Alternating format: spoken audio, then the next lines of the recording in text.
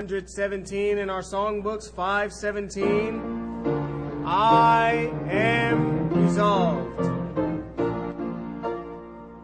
I am resolved no longer to linger, charmed by the world's delight. Things that are higher, things that are nobler, these have allured my sight. I will hasten to him, hasten so glad and free. Jesus, greatest, highest, I will come to thee. I am resolved to go to the Savior, leaving my sin and strife. He is the true one, he is the just one, he hath the words of life. I will hasten to him, hasten so glad and free.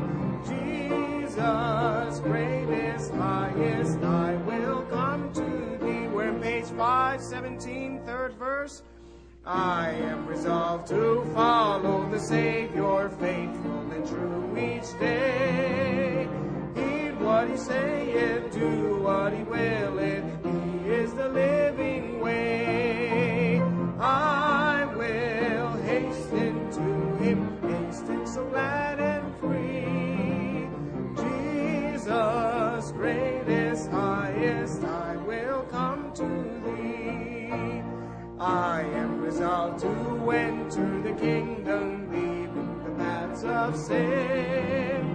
Friends may oppose me, foes may beset me, still will I enter in. I will hasten, I will hasten to him, hasten so glad and free.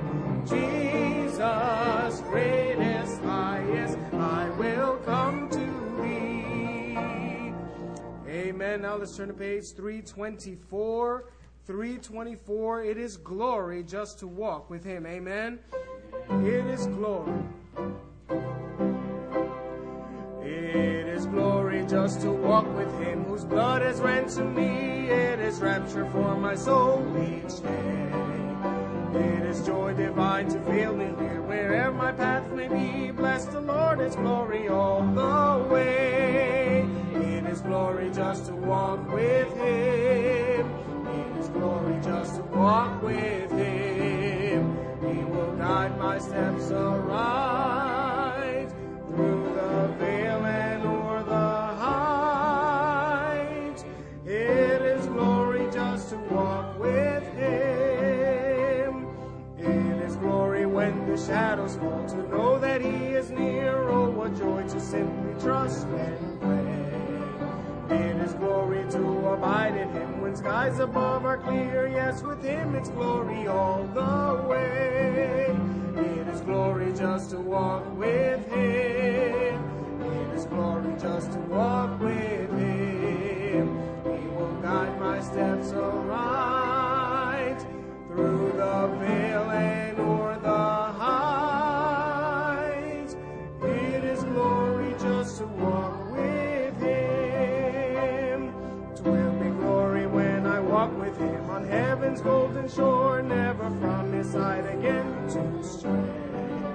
'Twill be glory, wondrous glory, with the Savior evermore, everlasting glory all the way. It is glory just to walk with him. It is glory just to walk with him. He will guide my steps aright through the vale and o'er the height. It is glory just to walk with him. Amen. Let's pray. Dear Heavenly Father, once again we have the privilege of assembling together in your most precious name. Lord, we ask that you would give us grace to study your word, to learn from it, but most of all, to allow you to change who and what we are and the way we live. We ask that we would worship you this morning with a surrendered heart. In Jesus' name we pray. Amen. Amen. Now let's turn to page 673. 673. When we all get to heaven, what a day of rejoicing that'll be. Amen. 673. When we all get to heaven. Let's sing this with joy. Sing the wondrous love of Jesus. Sing his mercy and his grace. In the mansions bright and blessed, he'll prepare for us a place. Let me hear you when we all get to heaven. What a day of rejoicing that will be when we all see Jesus. We'll sing and shout the victory while we walk the pilgrim pathway. Clouds will overspread the sky, but when traveling days are over, not a shadow, not a sign.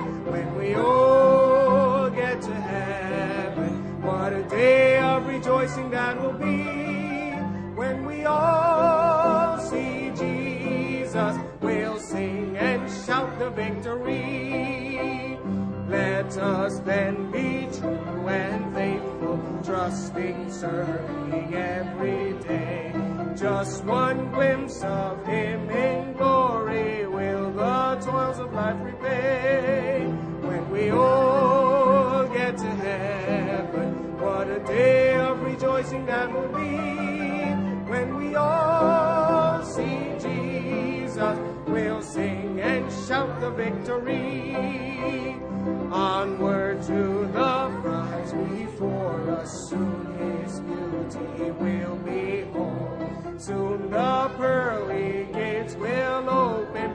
We shall tread the streets of gold when we all get to heaven. What a day of rejoicing that will be when we all see Jesus. We'll sing and shout the victory. Amen. And let's sing one more song, 309. 309. Let's ask the Lord to fill our vision. Amen. Fill all my vision.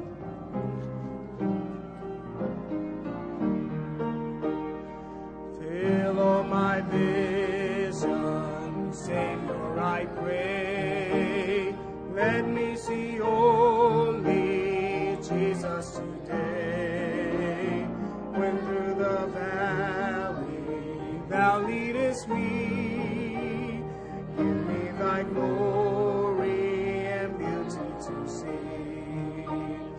Fill all my vision, Savior divine, till with thy glory my spirit shall shine.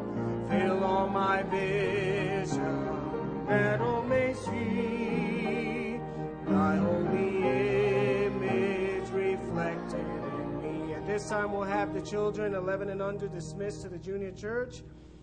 Fill all my vision, every desire, before thy glory my soul inspire. With thy perfection, thy holy love, flooding my pathway with life from above.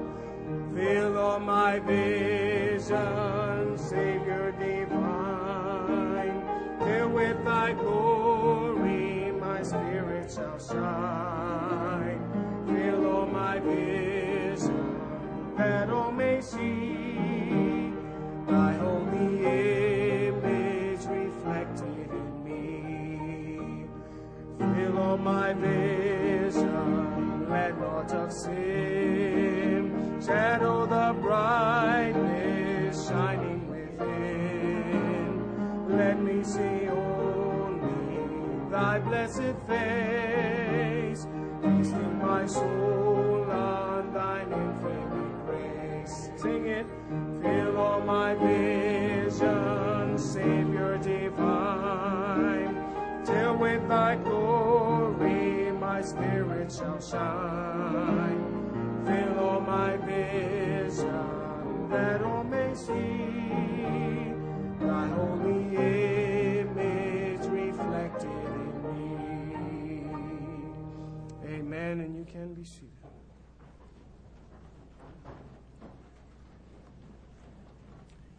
And we're going to continue with the series that we've started several weeks ago on serving God, and we are just looking at the lives of individuals recorded in the New Testament, how they served God and what transpired in their lives. The first week we looked at a family. We looked at Mary and Martha and Lazarus and how God used those three people to bring special glory to His name. Last Sunday morning we spent our time looking at Andrew, and so it's very fitting, I believe anyway, that we'll just pick up where we left off last Sunday with Andrew and start talking about Peter today. Now, Peter is one of my favorite of the apostles. And it's not just because my name's Peter, but I like Peter. Peter is so human. I mean, we look at Peter and we say that, you know, he was born with a foot-shaped mouth. I mean, he just had it in there all the time, didn't he? I mean, Peter was going to do something, but if we'll stop, I mean, if I'll stop and look in the mirror, boy, I see more I can identify with Peter because he was a guy that was always doing something wrong. Guilty, amen?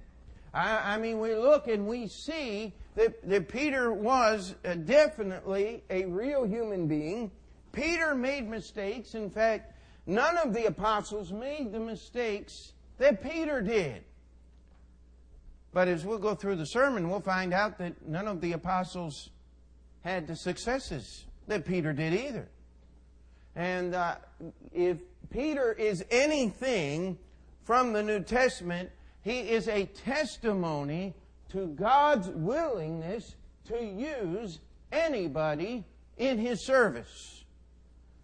I might steal a sermon from a fellow I heard preach many years ago. He preached a sermon, "If she can, you can." And he talked about the woman at the well. She served the Lord. And if she can serve the Lord, you can serve the Lord. Amen? And I just want to borrow that phrase. If Peter could be used of God, why can't we be used of God? I mean, that's what service is all about. We have what we call a service. You're here this morning. If you were here at 10:30, we have what we call now, we're going to call it Through the Bible because that's what we do. We use the term Sunday school and everybody thinks it's for the kids. And Sunday school, our 9:30, 10:30 time is not for children, it's for everybody. We want you to learn the Bible. I found that most people even that attend church do not know the stories of the Bible. And if they do, it's a very superficial knowledge. It's not one that will do you any good. The reason those stories are in there is to help us live. And I mean, we're working through Noah's flood. And you want answers to the evolutionist. That ought to be pronounced. You ought to put the word loony in there somewhere. Evolutionist or something. But I mean, that's what they are. Because the more they keep trying to figure things out, the closer they get to what the Bible says. They said there had to be some terrible worldwide catastrophe that wiped out all the dinosaurs. The flood. Amen? I mean, we've got the answers. It's right here in this book called the Bible. Now, we're going to look at Peter. John chapter 1. We're going to start in verse 40. We're just going to pick up where Jesus meets Peter. Now, did Jesus know who Peter was? Oh, you betcha. It was Peter who needed to meet Jesus. Amen. And we're going to just start in verse 40 here. And one of the two which heard John speak followed him was Andrew, Simon Peter's brother. He first findeth his own brother Simon, and saith unto him, We have found the Messiah, which is being interpreted, the Christ. And he brought him to Jesus. And when Jesus beheld him, he said, Thou art Simon, son of Jonah, thou shalt be called Cephas, which is by interpretation a stone. Now, that is the first time we have Peter and Jesus meeting. We have them coming together, and Peter doesn't know Jesus. He's never met him. But the first thing that that Jesus said. He said, "You're Simon, the son of Jonah. You're no longer going to be called Simon. You're going to be called Cephas." And you say, "Well, why do we call him Peter?" Well, Cephas is the Hebrew. Peter is the Greek. And it's just the same name. It means a stone. And if you look it up in one of those name definition books, it will say, strong in character. Oh, doesn't that sound nice? When my mother found out the meaning of the word Peter, she said, I think that refers to your head, son. And but I'll tell you, God will use a hard head if you put it in the right direction. Amen? And if you'll just let the Lord do the work, He'll get it done. And that's what Peter is a testimony to. We're going to go over to Matthew chapter 4, and Peter met Jesus. And in Matthew chapter 4, we find Peter, after he had met the Messiah, after he had met Jesus, he's back out fishing again. Now, Peter's going to have a problem with this fishing thing all his life long. I knew a preacher that had a boat, and he called it visitation, so that when people call up and he's out fishing, they just say, well, he's out on visitation, and people thought he was visiting people when he was out visiting the fish in the bay. No, that's just a joke. I actually knew a pastor that had a boat named Visitation. His name's Charlie Horton, and when somebody accused him of being on the boat instead of being out seeing people, he sold the boat. And but they've been telling that joke for years about him, and I'll tell you the truth, he sold the boat when somebody accused him of being out on the boat rather than being where he ought to be as a preacher. And but Peter, here, in verse 17, it says, "From that time, Jesus began to preach and to say, 'Repent, for the kingdom of heaven is at hand.' And Jesus, walking by the Sea of Galilee, saw two brethren, Simon called Peter and Andrew his brother." Now we know this happened after the first story you read in John chapter 1, because Peter's already got the name Peter. Amen? Cephas. And so Jesus had changed his name, and he says to them, it says, they were casting a net into the sea, for they were fishers, and he saith unto them, "Follow me, and I will make you fishers of men." And they straightway left their nets and followed him. And going on from thence, he saw other two brethren, James the son of Zebedee and John his brother, in a ship with Zebedee their father, mending their nets, and he called them, and they immediately left the ship and their father and followed them. And Jesus went about Galilee, teaching in their synagogues and preaching the gospel of the kingdom and healing all manner of sickness and all manner of disease among the people. And his fame went throughout all Syria. And it goes on to talk about the great multitudes from all over that followed Jesus. Now I'll tell you, wouldn't that be a wonderful thing? To just follow Jesus and listen to him preach and teach in the synagogues. Wouldn't that be a wonderful thing?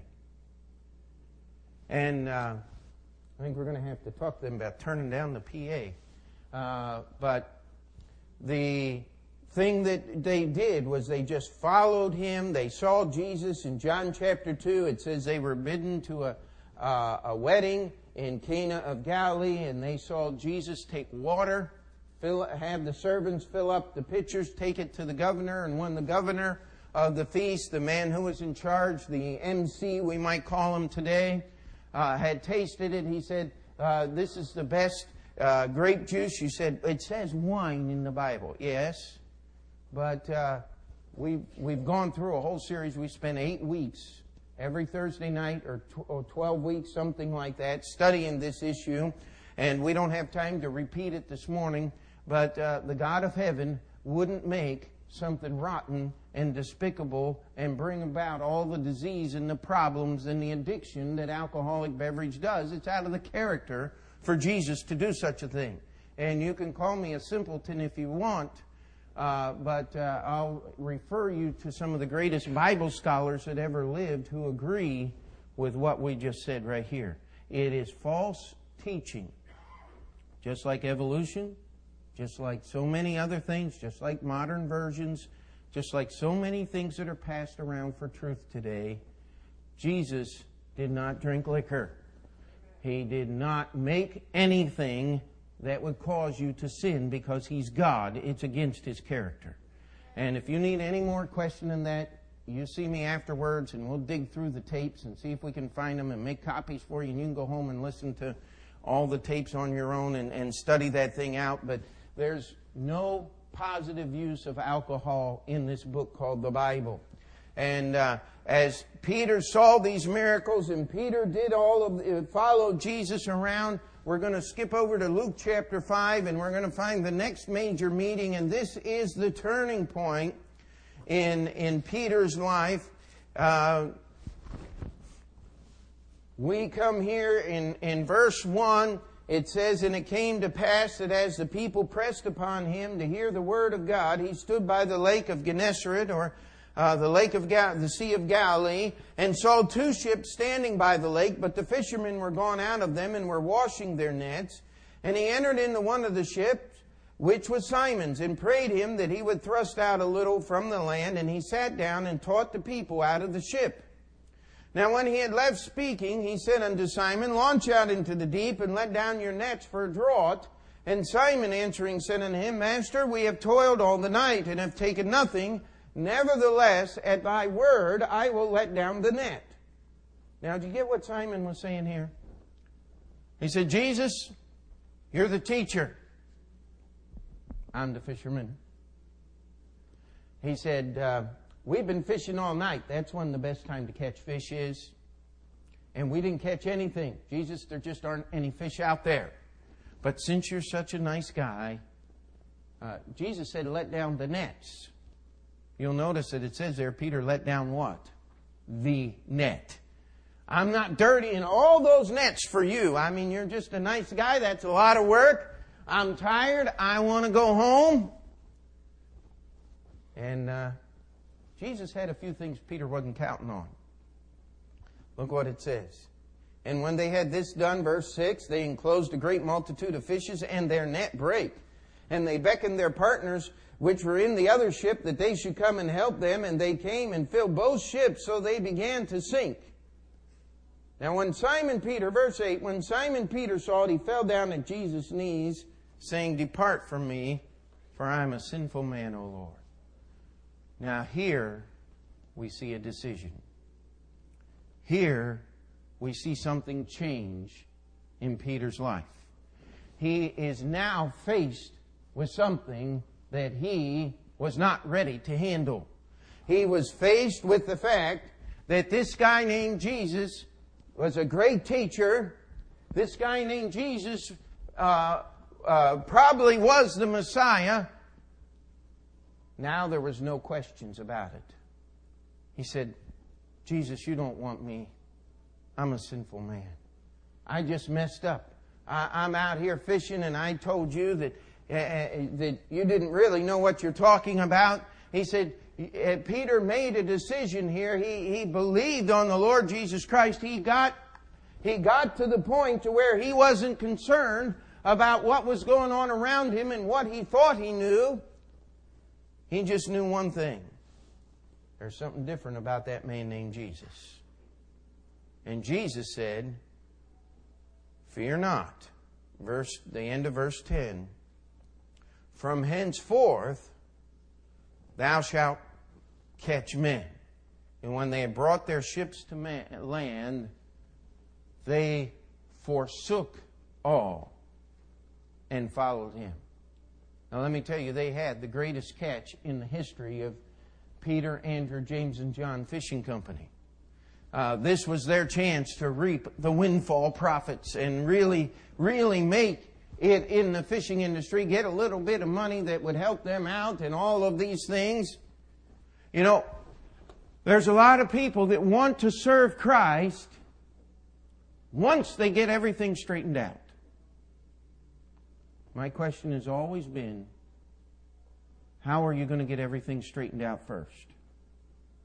You see, serving Christ is the key to getting everything straightened out. It is giving your life to God no matter what. By the way, is Peter going to impress God by paying off his house and getting all of his bills in order and getting everything taken care of for the next 10 years and saying, now, Lord, I've gotten everything in order. I'm ready to serve you. God's not interested in that. He's interested in one thing. It's called surrender. And we have Peter on his knees looking at the Lord Jesus Christ saying, depart from me, I'm a sinful man, O Lord. You got the wrong guy. And Jesus said, no, I don't. He says, don't be afraid, Peter. He said, I've got a job for you. Now, we're not going to hear Peter fishing again with one exception. And we'll just tell the story very quickly here. As Peter was serving the Lord as his disciple, a man came to him, a tax collector, and said, now, does Jesus pay taxes? And he said, well, yeah, he pays taxes. And so Peter went to ask Jesus. He said, listen, this guy's wanting taxes. And Jesus didn't even let Peter open his mouth. He said, get a fishing pole and a hook and go throw it in the water and catch the first fish that takes a nibble. You're going to find money in the fish's mouth. Take that and go pay our taxes. Now, that's the only time you're going to see Peter fishing between Luke chapter 5 and John chapter 20. Because Peter was following Jesus. He forsook all. You know, it's hard to forsake all. We want to hold on to a few things. But you know, you don't have to be blessed with great intellect to forsake all. Amen? You don't have to be blessed with great physical endurance or some special talent to forsake all. And by the way, you don't need to have a lot of things to forsake all for Jesus Christ. All you got to do is give up what you have. In our discipleship, we spend a whole lesson on dealing with financial things, and the simple question that we tried to bring forth over and over again, it has nothing to do with the things you have. It has everything to do with what things have you. If something has you, if you have something in your heart, something in your mind, something that you have set above God and above His plan for your life, let me tell you something that's not going to fly with the Lord Jesus Christ. His yoke is easy. His burden is light. But it's only that way when you're pulling with Him. You ever get in a wrestling match with somebody who was just absolutely outclass you in every way? Weight, height, strength. I mean, it's a pitiful thing. I was only in one of those. I didn't like that at all. I couldn't get out of the hold the guy had me in, no matter what I did. I didn't like that. Never let it happen again, but I didn't like that, I'll tell you. And sometimes we get ourselves into a situation where we're actually pulling against the Lord Jesus Christ, and we're trying to figure out why life is so hard and life is so miserable. Peter had the answer. He forsook all. And Peter had a really good understanding of what was going on. He finally realized that Jesus wasn't getting some great thing when he got Peter. He was getting nothing. Peter said, I'm a sinful man. He said, Lord, you don't want me. I'm a mess. I've messed up everything, Lord. And Jesus said, you don't be afraid of that. You just follow me. So much of life's problems would be solved, dear friend, if you just forsook all and follow the Lord. Does that mean I go quit my job and not pay my bills? No, absolutely not. Now, if you're working at a bar as a bartender, you got some other dirty job, yeah, you ought to quit that job and find something else. Get an honest job, amen? Don't work helping other people sin. But there's a lot of honest work out here, amen? Some of it pretty tough. But it won't kill you. And if it does, you only go to heaven anyway, amen? Now, Peter forsook all, and he followed Jesus. Now, I love this next story. I want you to turn with me, Matthew chapter 14. This is one of my favorite stories in the Bible. I only have about 4,000 favorite stories, but this has got to be one of them. Amen. This is after the feeding of the 5,000. Jesus tells his disciples, you get in the boat and you go to the other side. And Jesus goes up and he prays. Now, I want to put this in context, if you would, and you just have to be patient with me because I'm just going to quote a bunch of different verses without giving you all the references. But they were at a very busy time. They had no convenience. The Bible says they had time, no, not even to eat. They were just working here and talking to people and helping everyone, and everything was going which way. And on top of this, some messengers came to Jesus with the news of John the Baptist's death. Now, John the Baptist was murdered by wicked Herod, and we're not going to go into all that story, but they came and they told the pitiful story of going down to the prison and picking up John's headless body and taking it out and putting it in a tomb and trying to give him a decent burial. And here's the one that Jesus, that was not only your cousin, he was the one that God sent before you to announce who you are to Israel. And all of the disciples, Andrew and Philip and Peter, and all of them had been to John's baptism. They had witnessed Jesus' baptism. He was a close friend. They just found out about his death. They were so busy they didn't have time to move. And Jesus said, let's go into a desert place and rest a while. And they ended up with the feeding of the 5,000. Well, that sounds like my schedule last week.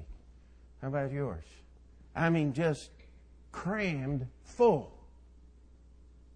And then Jesus puts them in a boat. It says he constrained them in verse 22. He made them get in this boat. And it's about the setting of the sun, 6, 7 o'clock, maybe 8 o'clock in the evening at this point. And they're rowing in that boat. And it says in the fourth watch, that's after 3 o'clock in the morning. Now, how many here have ever had to stay up all night? I mean, you've been up all day, you stay up all night, and you got to keep going the next day. Anybody ever done that? That's not fun, now is it? I mean, you get seeing and hearing things and feeling things you didn't know a body could feel. I remember being so tired one time, I was driving down I-71 between Cleveland and Mansfield, Ohio, and I thought I saw a steamship sail across the highway. I pulled over and took a nap. I said, this is not smart. I mean, and you say, Pastor, why are you telling us that stupid story? Well, they're going to see something right here about 4 o'clock in the morning. They're going to see somebody walking on the water. Now, how many of you like to be out in the boat? No street lights, no lamps. Dark night, stormy wind. You'd been rowing from 8 o'clock in the evening till 4 o'clock in the morning, and you'd only gotten about 2.5 miles across the 5-mile lake. And all of a sudden, with the moon passing between the clouds or whatever kind of light, natural light was out there, you see the form of a man gliding across the water as if he were walking down the sidewalk right here in New York City. And you knew you hadn't been drinking, you hadn't been smoking, you hadn't been doing any of those things because you were following Jesus. Amen? You're sitting there going, I think I'm going to scream. And that's what they did. It says, look in verse 26, and when the disciples saw him walking on the sea, they were troubled and saying, it is a spirit, and they cried out for fear. Now, real men do get afraid. Amen? It's a real stupid man that knows not to be afraid ever. I mean, when I see that bumper sticker or window sticker, it says, no fear, I just mark it down. There goes somebody that's really dumb. There are some things to be afraid of, and when you see somebody walking on the water in the middle of the night, 2.5 miles from land, I think you're just doing very well to be very afraid of whatever that thing is out there. Amen? And they begin to cry out in fear, but straightway, immediately, verse 27, Jesus spake unto them, saying, Be of good cheer, it is I, be not afraid. Now this next verse here just totally confounds me. And Peter answered him and said, Lord, if it be thou, yeah, it does say that, bid me to come unto thee on the water. Now wait a minute. Did I just read that? Did you just read that? And you remember how tired and worn out Peter was? And here's the Lord Jesus walking on the water, and Peter said, Lord, if that's really you, I want to walk on the water too. And he said, come. Now, how many of you getting out of the boat?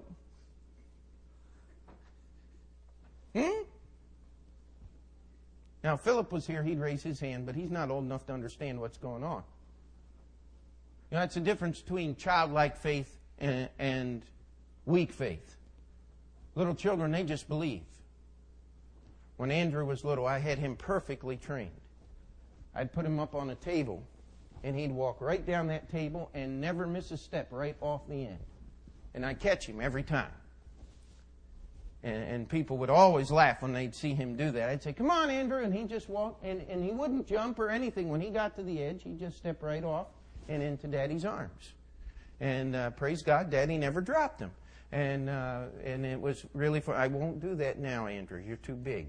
I've tried to get some of the other ones to do it. And Philip, when he gets to the end of the table, he stops, looks over the end, and then he'll jump. But he won't just walk off the end of the table. Peter got out of the boat. Does that make any sense at all to you? If it does, you need to see me after church because you got more problems than you think. Amen?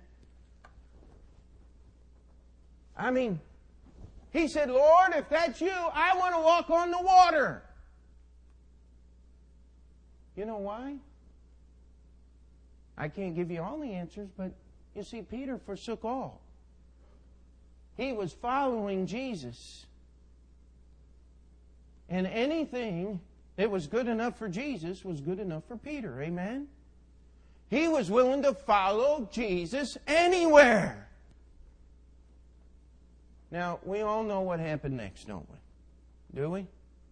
Well, let's read the rest of the story just to make sure. Verse 29, and he said, come. And when Simon Peter was come down out of the ship, he walked on the water to go to Jesus. But, verse 30, when he saw the wind boisterous, he was afraid, and beginning to sink, he cried, saying, Lord, save me. And immediately Jesus stretched forth his hand, and caught him, and said unto him, O thou of little faith, wherefore didst thou doubt? And when they were come into the ship, the wind ceased. Then they that were in the ship came and worshipped him, saying, of a truth, thou art the Son of God. You know, we have a worship service here today. They worshiped Jesus. Peter said, I'm willing to walk on the water. And he didn't get very far.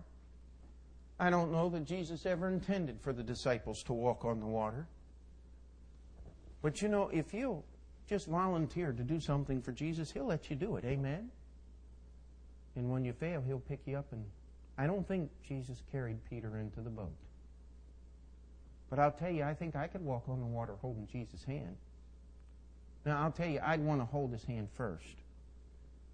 I don't think I'd have enough faith to climb out of the boat in the middle of the night 2.5 miles from land. That's just me. But that's why I wasn't in the boat. God wanted the Peter that would climb out of the boat in the middle of the night 2.5 miles from land. Because He wanted to show us something. God's capable of doing things with your life that is absolutely impossible to do except God intervening. And they walked back, and you know what the result of this whole thing was? They worshipped Him. They said, "Of a truth, Thou art the Son of God." Can I ask you a question? When is the last time somebody looked at your life and the things that you did through the power of Jesus Christ and says, "Of a truth, Jesus is the Son of God, because I've seen what He did in your life"? That's what happened right here. And that's why God was willing to use Peter. But this didn't happen until Peter forsook all and just followed Jesus. Amen? And I'll tell you something, I would love to be able to do something like that, where people be able to look at my life and say, "Of a truth, there is a God in heaven because of what He's done with that silly little preacher in New York City." But God is not a respecter of persons. He's not going to treat Simon Peter any different than He treats Pete Montoro, than He treats anybody that is in this auditorium this morning. There are some of us that are carrying great burdens. There are some of us that are dealing with huge problems that we have no idea what's going to happen. Let me tell you something. And I'm sorry for saying I want to tell you something over and over again, but I do want to tell you something. You have to forsake all first.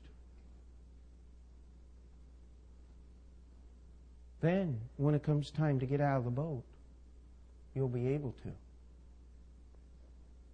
You won't get out of the boat if you have to carry anything with you, my friend. You won't get out of the boat until you've forsaken all, because only then you'll have enough trust in the Lord Jesus Christ that when He says come, you'll be willing to step out of the boat. Now, before we exalt Peter, we know the worst thing Peter did. John chapter 13.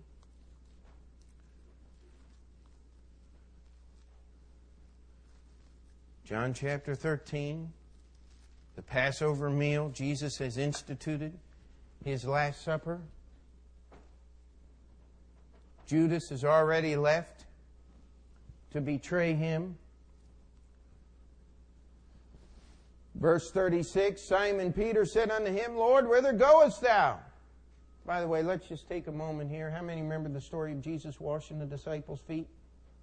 When He came to Peter, Peter said, "Lord, you're not washing my feet. You're my master. I want to wash your feet." Jesus said, "Listen, you don't understand what I'm doing right now. Just shut up and listen." And Peter said, "Well, if you need to wash my feet, give me a bath. I want it all." Jesus said, "You don't need a bath. You've already forsook all. You've already followed me. You've already been saved, Peter. But your feet get dirty as you serve Christ. Your heart gets proud. You get thinking that you can do something you can't do. And you need to realize that the lowest job is not above the most elevated Christian. Amen? Jesus washed the disciples' feet. Now that doesn't mean He wants us to have a foot washing service like some churches do, because it doesn't mean what it did in those days. But He wants us to be willing to do the lowest and the most thankless jobs in His name. That's what Jesus was showing us. But see, Simon Peter thought he finally got a hold of this thing of being a follower of Jesus Christ. He was ready. "I'm with you, Jesus, all the way. Where are you going?" Look what it says. Jesus answered him, "Whither I go, thou canst not follow me now, but thou shalt follow me afterwards." Peter said unto Him, "Lord, why cannot I follow Thee now? I will lay down my life for Thy sake." Jesus answered him, Wilt thou lay down thy life for my sake? Verily, verily, I say unto you, the cock shall not crow till thou hast denied me thrice. Let not your heart be troubled. You believe in God, believe also in me. And it goes on. Peter said, listen, I am going to follow you no matter what. And he did. When Jesus was arrested in the garden, he followed. He went right into the palace of the high priest and sat with the very men that arrested Jesus in the garden, one of whom he cut off his ear. Now, Peter didn't mean to cut off the guy's ear. He was trying for just a little bit lower and a little bit thicker, but it didn't work. And Jesus healed that man's ear, and his cousin was sitting right there at the fire and said, hey, now wait a minute. Didn't I see you in the garden? You know, one of those crazy disciples cut off my cousin's ear, and he looked an awful lot like you. Peter started getting afraid at that time. Jesus? Jesus who? They kept going on, and somebody else came by. Hey, that's one of his disciples. Peter said, not me. You got the wrong guy. They said, wait a minute, you're a Galilean. What are you doing in Jerusalem? If you're a Galilean, you had to be with Jesus. The Bible says Peter began to curse and to swear. You know what? Nobody asked Peter again after he started talking like that, because Jesus' disciples don't talk like that.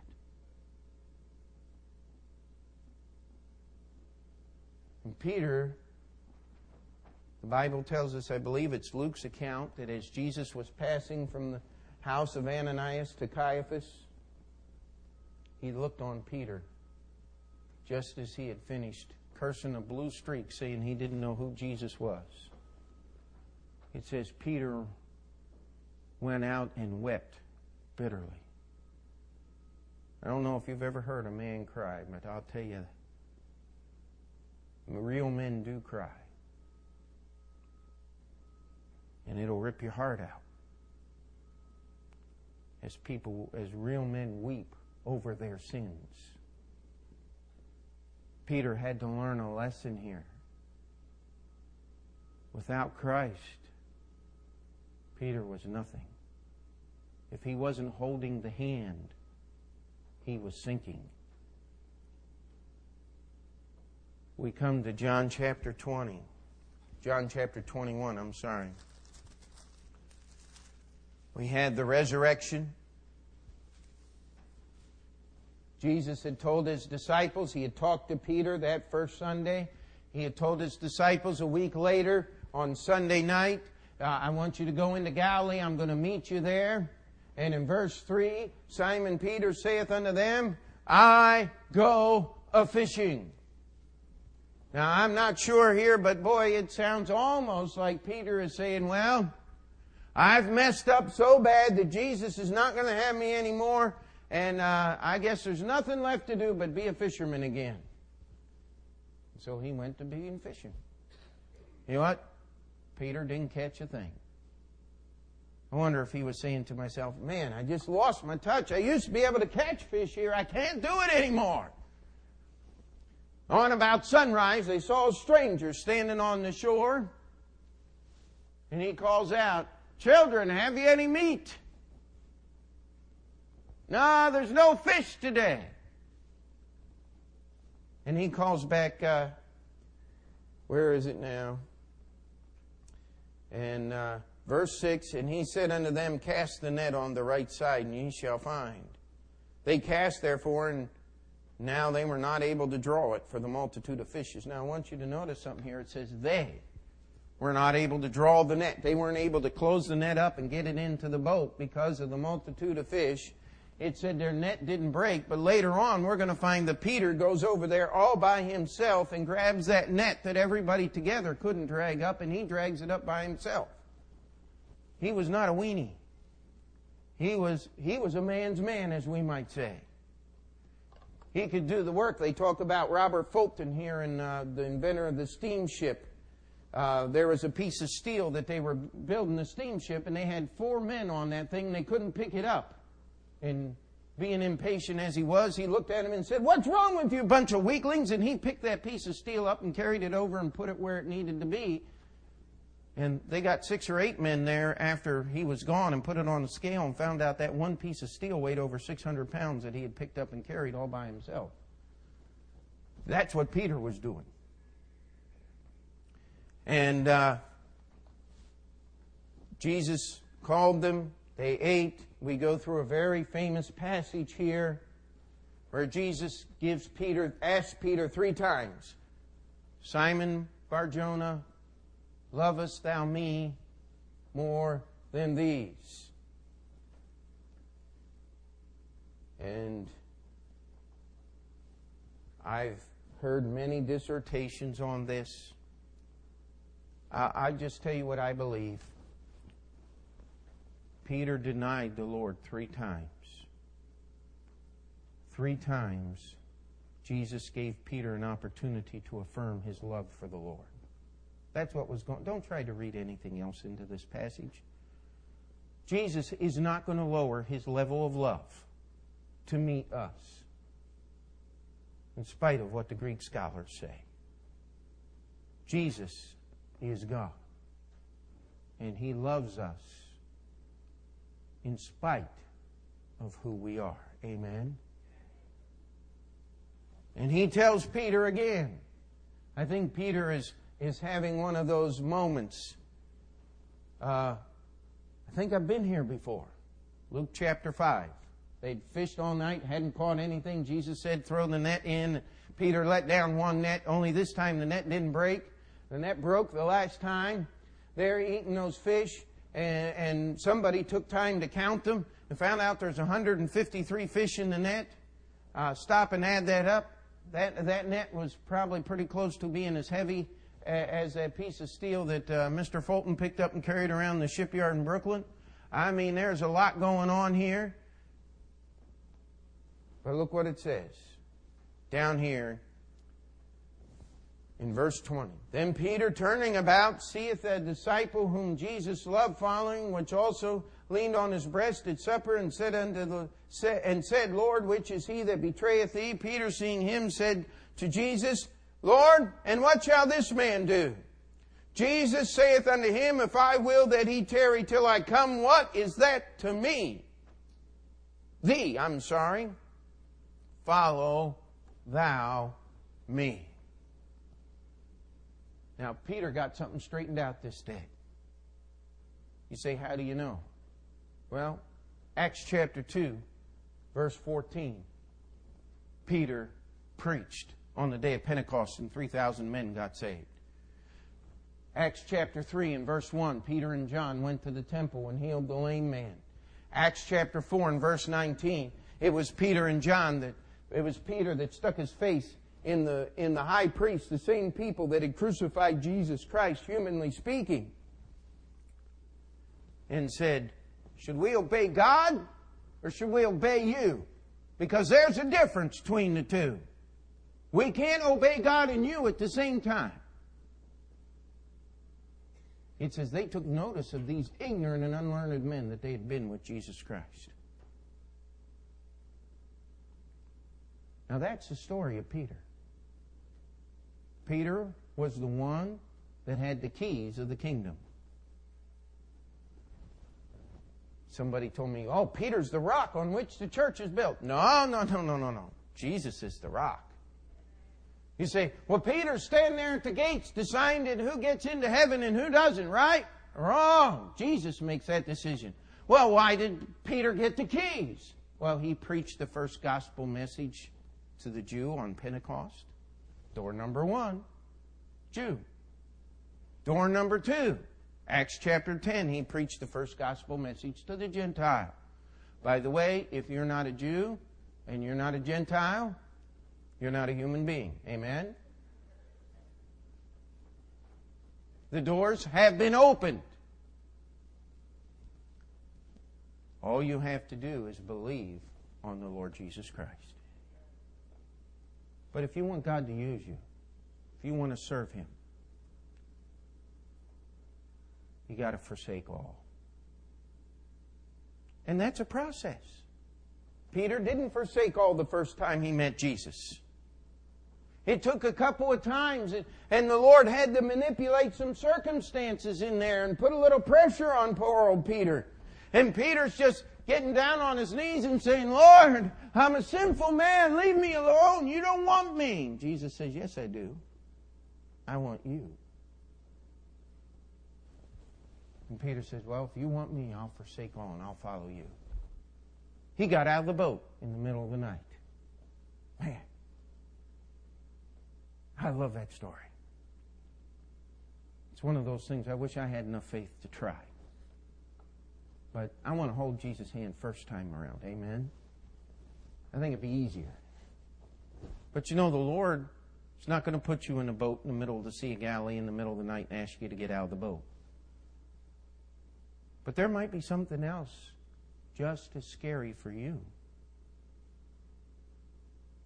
Because we all live individual lives. You know, we're all different places. I'll bet we have some people here this morning that are unsaved, that have never trusted Jesus as their personal Savior. You need to meet Jesus. Salvation isn't in the church. It isn't in what you do. It's in the Lord Jesus Christ, in Him alone.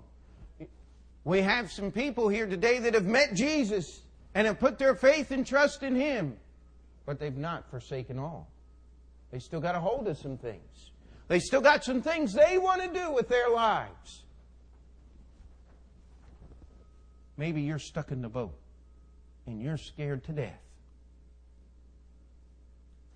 Maybe you need to just ask the Lord to say, come and get out of the boat. Amen? Say, Pastor, that doesn't make any sense. Well, it doesn't have to make sense. I like my father-in-law's statement.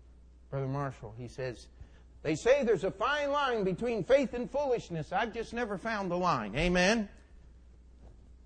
I like that. There's always somebody going to stand around calling you an idiot or a fool for worshiping Christ and believing in Him.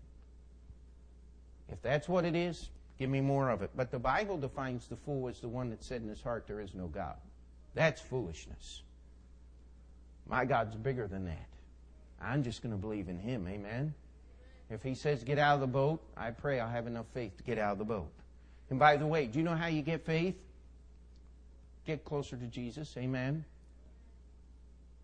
That's why you're so scared. You're in the boat. You're not close to Jesus. You need to get out of the boat to get close enough to Jesus to have the faith that God wants you to have. Amen? Maybe you're a little farther along in your relationship with Christ and you're one of those Christians that think you got it together and you're finally learning how to serve.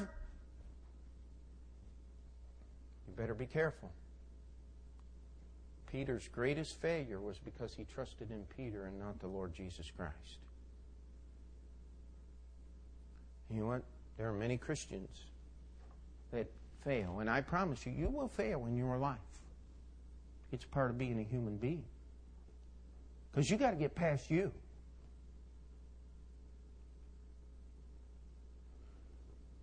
Maybe you're on the other side of the failure and you just feel like you can't do anything no matter what.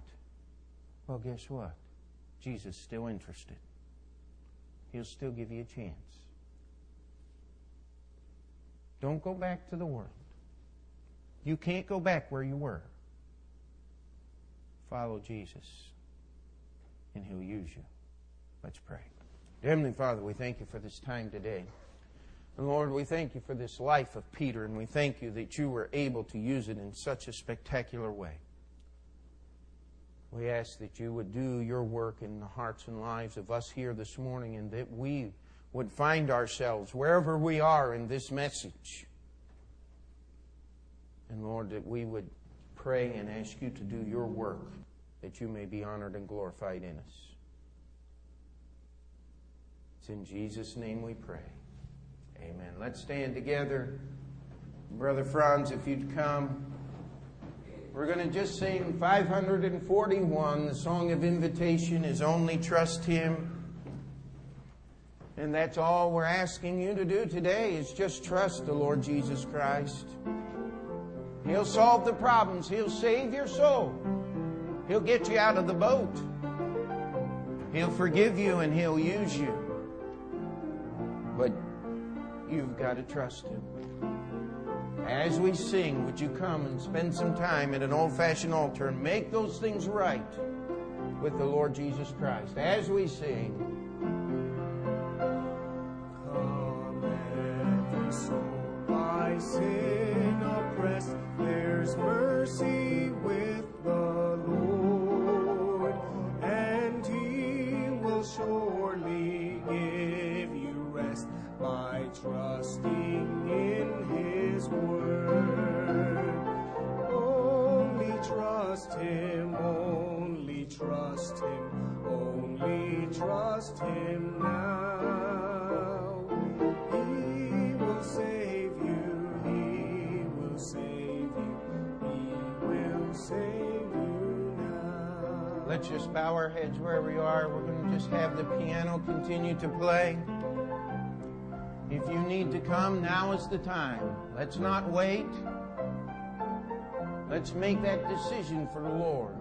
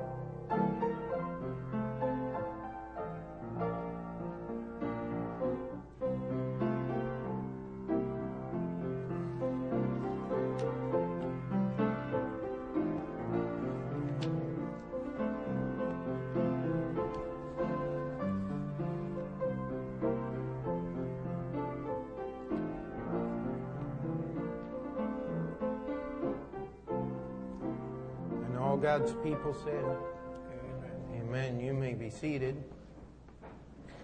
If we could have our ushers come at this time, we'll receive this morning's offering.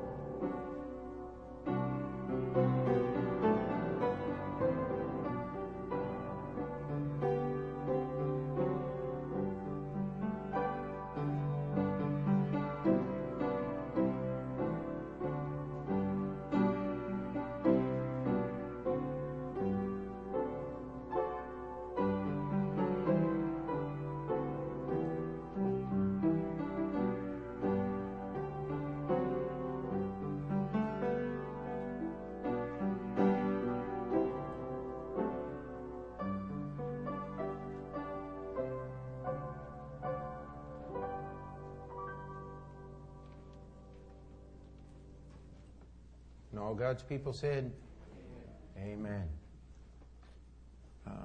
I forgot who's the usher. Oh, George, you're the usher today. All right, would you pray? Let us pray. Dear Heavenly Father, thank you for allowing us to gather and worship. Thank you for each one that's present today. We thank you, Lord, for your message. May you continue to teach us how to surrender ourselves so that we could get all the blessing that you have promised upon us. Thank you, Lord, for the provision that you have provided for us to partake in this offering. May you accept it and bless it. And Lord, as we live today, we continue to pray for your blessing and to watch over us. In Jesus' name we pray. Amen.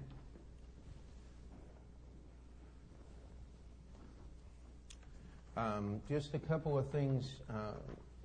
I hate to impose upon you like this, but there are some very important issues as a church we need to deal with, and so I'm going to ask that we're going to end the service in just about 5 minutes. This needs to be a closed meeting. We'll just meet over here on this side, somewhat like we did last Sunday. And if you're a member, I would ask you to stay. The people who are watching the children in the nursery and in the children's church are going to continue doing that.